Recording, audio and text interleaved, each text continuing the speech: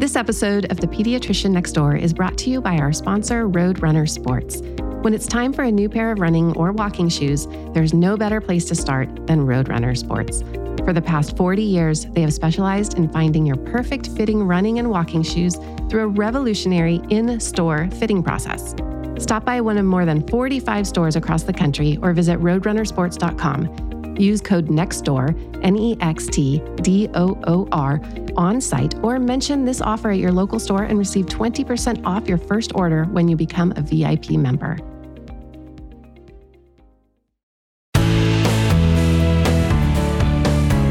I'm sure you haven't missed the news that getting exercise improves your health.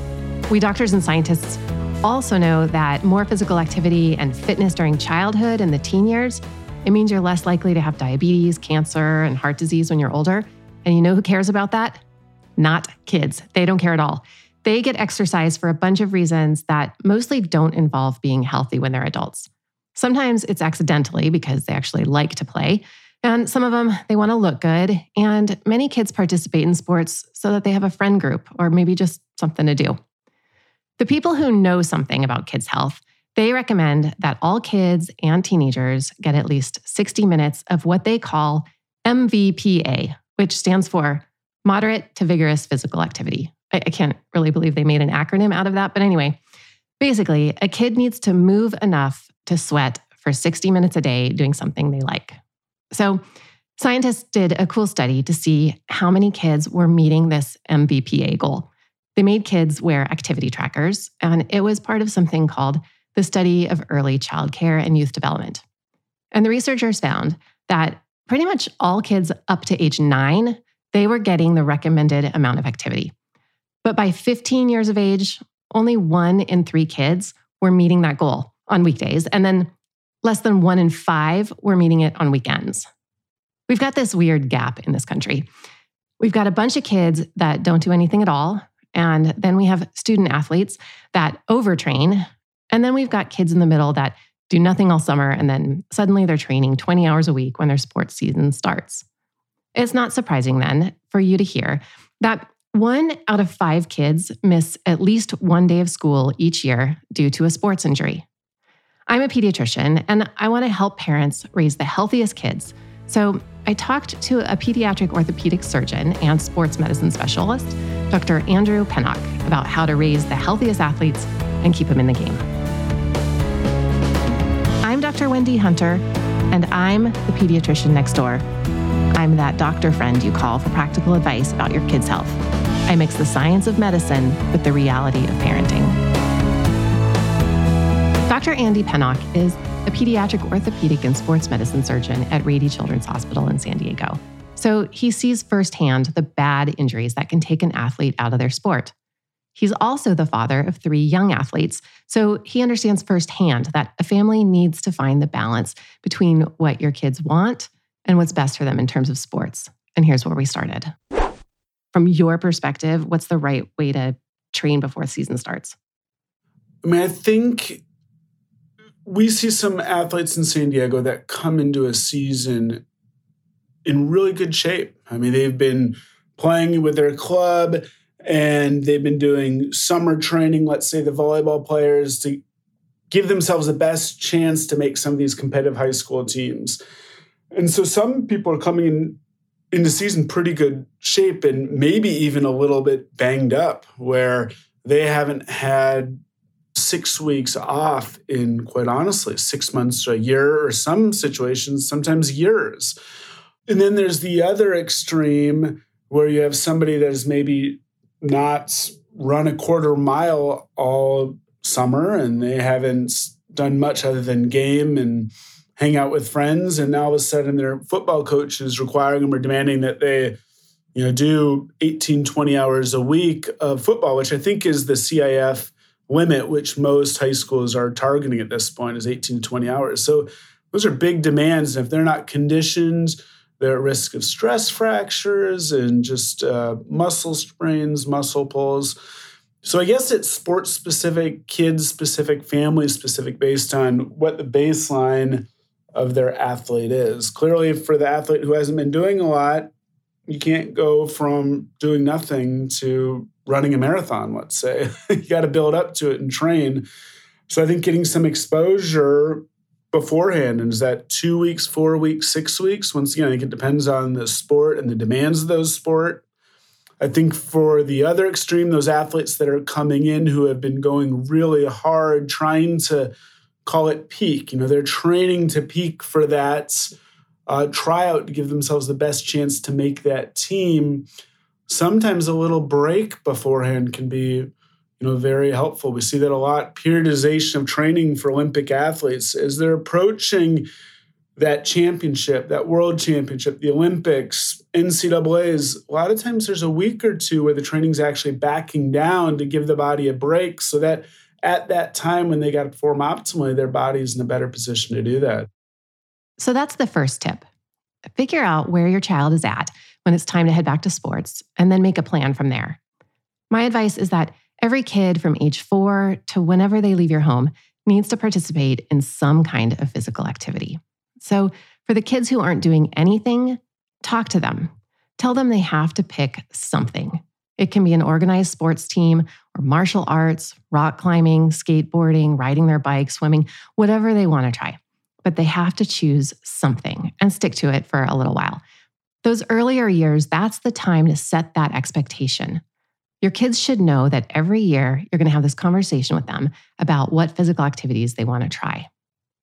For those kids who are participating in sports, do they need to take a step back and rest a bit before the season starts? Or is it time to start training specifically for their sport?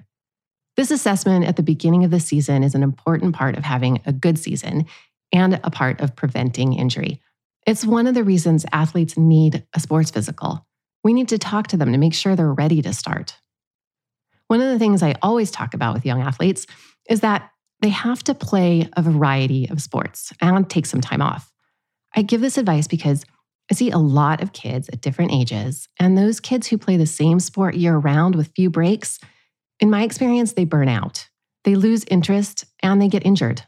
And research backs me up. Here's what expert Dr. Pennock knows and what his experience as a surgeon fixing the consequences of sports injuries has influenced him to do with his own kids' sports participation. If you take a step back and look at what the data shows, depending on the sport and the activity, if you are playing a single sport more than 9 months per year, you're 3 to 7 times more likely to have an overuse injury. So 3 to 7 times more likely. And in sports like gymnastics, let's say, where you have a high baseline rate of overuse injuries, if you increase that risk by 3 to 7 times, that means there's a very high probability you're going to sustain an injury. So if you work back from that, trying to find blocks in the schedule to have time off, and what does that mean to the athlete? It's sometimes hard to find those 3-month breaks, but 3 months really seems to be that critical number that you're less likely to have an overuse injury with 3 months off. As a family, my job has really pushed me towards multiple sports, try to keep it one sport per season, even though we're not good about it right now, but having another option, a pop-up valve that, hey, if, let's say, if my daughter's knee is hurting from playing volleyball all the time, maybe we can switch her over and have her focus more on soccer where it doesn't hurt as much, or using, if my son's arm is hurting because he played too much travel baseball, we can put a hold on it, but you know what? He can switch over to flag football and he's still with friends and still staying active.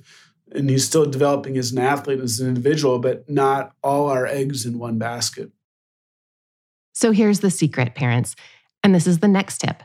If you want your child to be successful as an athlete and to have a better chance of staying physically healthy, definitely has benefits for mental health, you need to plan to take a minimum of 3 months off from playing your child's primary sport.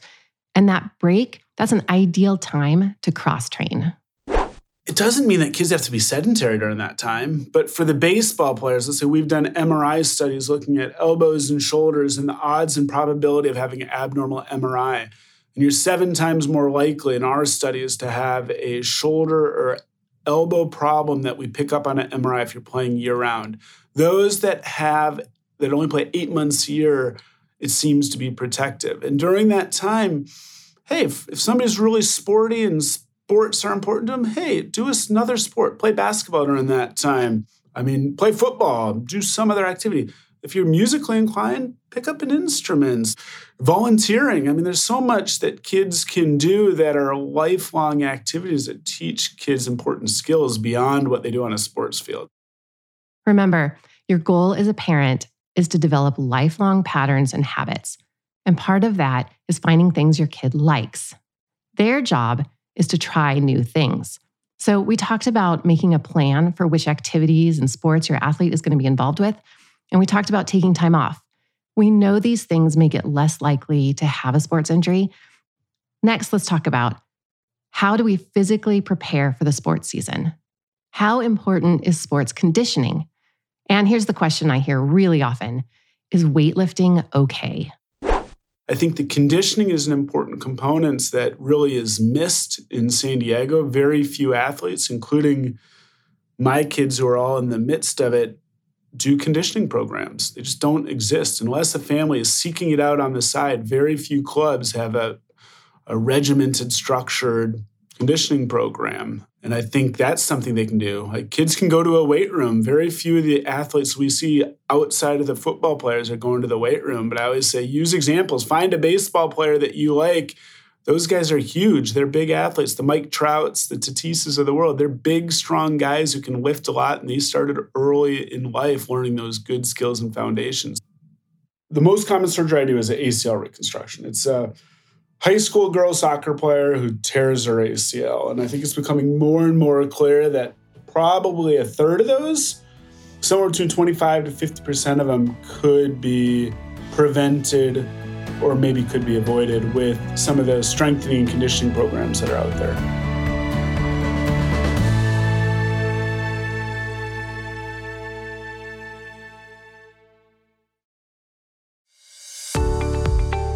This episode of The Pediatrician Next Door is made possible by our sponsor, Roadrunner Sports. Got foot pain or aching joints? Need more comfortable shoes to wear all day and don't know where to get expert advice on the best pair of running or walking shoes? Roadrunner Sports has you covered. Stop by one of Roadrunner Sports' 48 stores across the country and experience the Perfect Fit Zone, a revolutionary fitting process that takes personalized shoe comfort to a whole new level.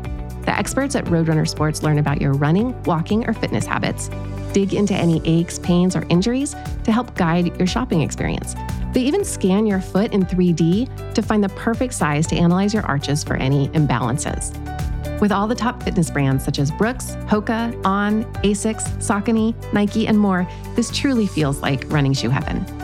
Not close to one of their stores? The virtual Fit Finder will simplify your shoe buying journey online and help find perfect fitting shoes just for you. The best part? Their VIP family program will ensure you receive savings and rewards cash on every order. You even get 90 days to test run your shoes to be sure they are perfect for you. Stop by roadrunnersports.com today to learn more about the fitting experience and find your local store. Use code NEXTDOOR, NEXTDOOR, on site, or mention this offer at your local store and receive 20% off your first order when you become a VIP member. Find your best fit ever at Roadrunner Sports today.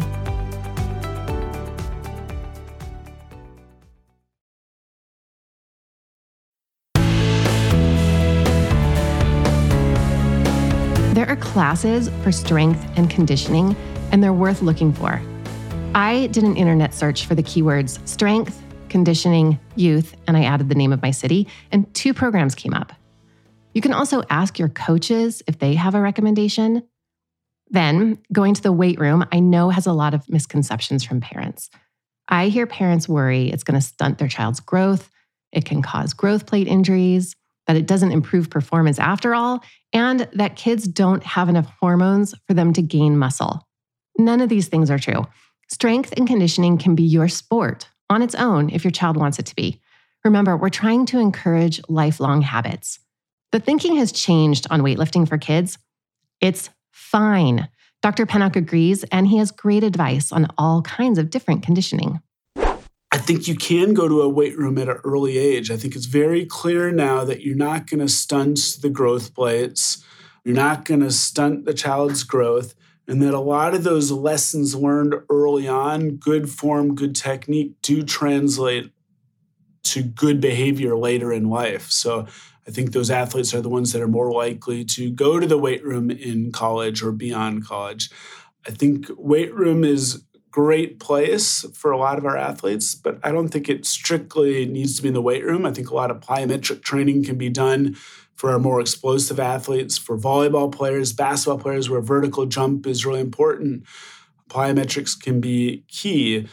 Flexibility is something that's often neglected, particularly for our male athletes. I think a lot of the female athletes have more baseline flexibility than our male athletes. Some of the sports that our female athletes are more likely to maybe gravitate towards, like dance, cheer, gymnastics, have a flexibility component that helps them. Whereas maybe football and let's say boys basketball, maybe the athlete doesn't see the benefits of flexibility because injuries are pretty rare through the pre-adolescent years. But then as you start getting to later adolescence, it starts catching up with them. I talk about flexibility programs with a lot of athletes, and very few of them are disciplined enough to do it.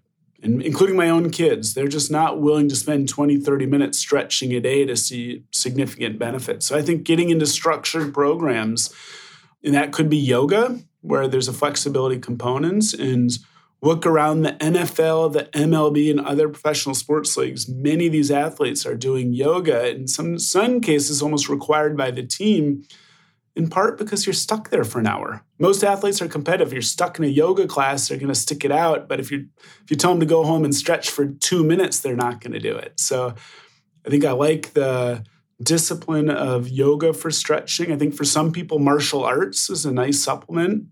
In the 90s, a lot of NFL athletes were doing dance. I mean, that was kind of in vogue, but core strength with the flexibility components. So supplementing your training with where your weaknesses are. I think core stability is so important, particularly for all the athletes. A lot of our female athletes have huge core deficiencies. It's actually quite remarkable when many of these, I'm not trying to pick on one sport or one athlete, but I'll see some of these really high-level dancers who are in a dance studio, and they'll be able to tell you 20 hours a week that they're in the dance studio, and you ask them to do some simple tests that evaluates their core, and they have profound deficiencies that really haven't been dealt with or managed and put them at risk of hip issues, back issues. So a lot of that can be addressed. I really like Pilates as a cross-training modality where it doesn't have the extremes of motion that a lot of these gymnasts and dancers will struggle with hip issues in part because of their looseness, and they need more core strength. So I almost prefer Pilates for that population over yoga, where you don't have the extremes of motion, where it's aggravating some of these patients with baseline laxity. I love this concept of finding your weakness and working on that. Is it flexibility, core strength, aerobic conditioning? Which thing is going to round out your athlete and help them perform better? Figure that out, and you might have a superstar on your hands. So far, we've talked about what an athlete can do physically themselves to make a bad injury less likely. The truth is, you can't really prevent injuries. You've got kids of all different sizes running around together. Statistically, someone is going to trip or fall or run into another person. That's just basic probability theory. But getting your body in shape, it might decrease the chances of getting off balance or make it a little less likely you're going to have a knee ligament injury when you're hit. If your muscle has good strength, that's going to be protective. I know some parents, they want to wrap their kids in bubble wrap, but I don't think the athletic associations allow that. So what protective gear, or playing surfaces for that matter, should you consider? As an athlete, from my own personal experience and injuries and recommendations of braces, I think you have to figure out what works for you. So you need to be on the competitive pitch, field, slope, whatever that is, with confidence. And if that's a matter of wearing a brace that helps you feel confidence, if it's taping, gives you the confidence, or maybe the opposite. In my case, wearing a brace made me feel that my knee wasn't normal and not stable, and it reminded me that maybe my knee isn't where it needed to be. So for me, it was beneficial to get rid of the brace. So I think for every individual, it's different. Some of the misconceptions that I often hear are, I don't want to wear an ankle brace because it's going to weaken my ankle long term.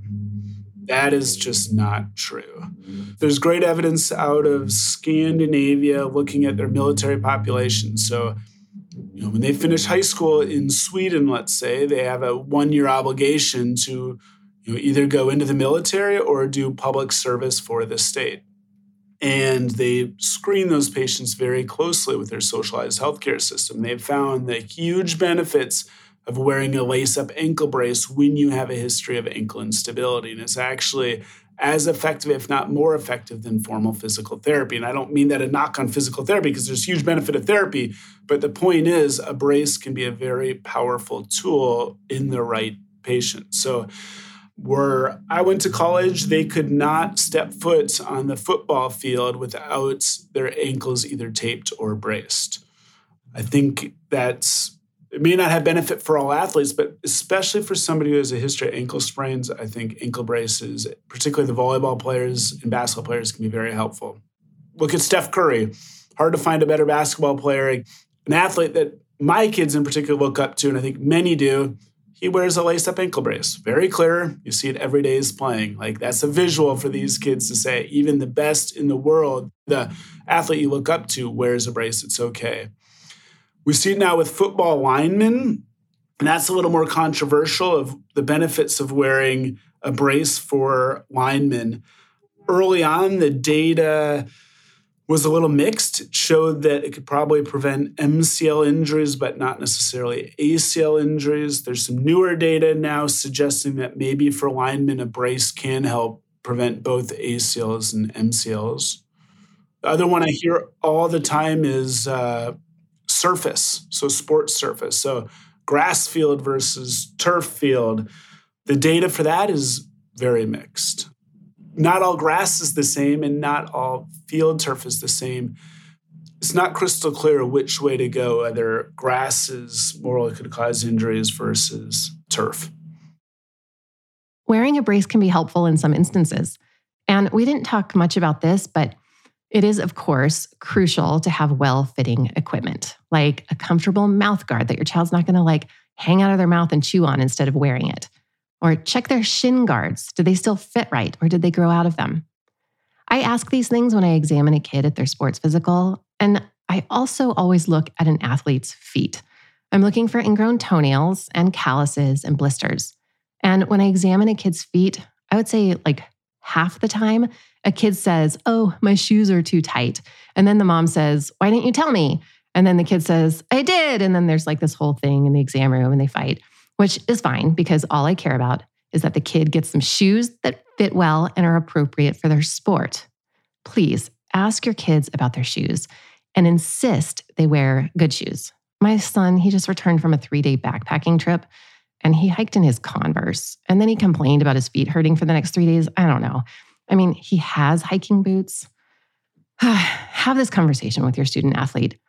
Ask them, how do your shoes fit and how old are they? Are they the right kind of shoes? Running shoes are very different from basketball shoes, and you want to be sure to get that right to prevent injury. After getting the shoe situation settled, as you're planning your child's activity schedule, you might want to talk to their coaches, get a feel for their expectations, check out the playing field, investigate other complementary activities you might want to include. Do you want to do yoga with your football player's son once a week? Or do you want to sign up for a Pilates session together? Can you find a strength and conditioning program or a camp? And most importantly, talk to your child about what they think they might want to work on and what their goals and plans are. They're always going to be more likely to buy into taking a break from their sport or trying a dance class if the idea comes from their own brain. I'll leave you with this pearl from Dr. Pennock that sums it all up. You have to figure out, are we really trying to train an athlete for one specific sport or train them for lifelong health and love of sport? And I think there's a difference. I think ultimately we're doing the latter, a love of sport and long-term health. Thank you to Dr. Andy Pennock for sharing his firsthand experience of what it takes to stay out of his office. You can find him through the link in the show notes.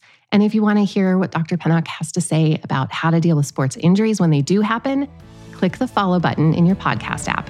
He'll be back on an upcoming episode, and you don't want to miss it.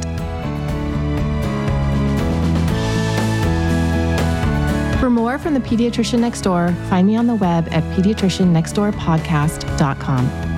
If you've got a question about the weird things kids do, send an email to hello@pediatriciannextdoorpodcast.com for a chance to hear your voice on the show.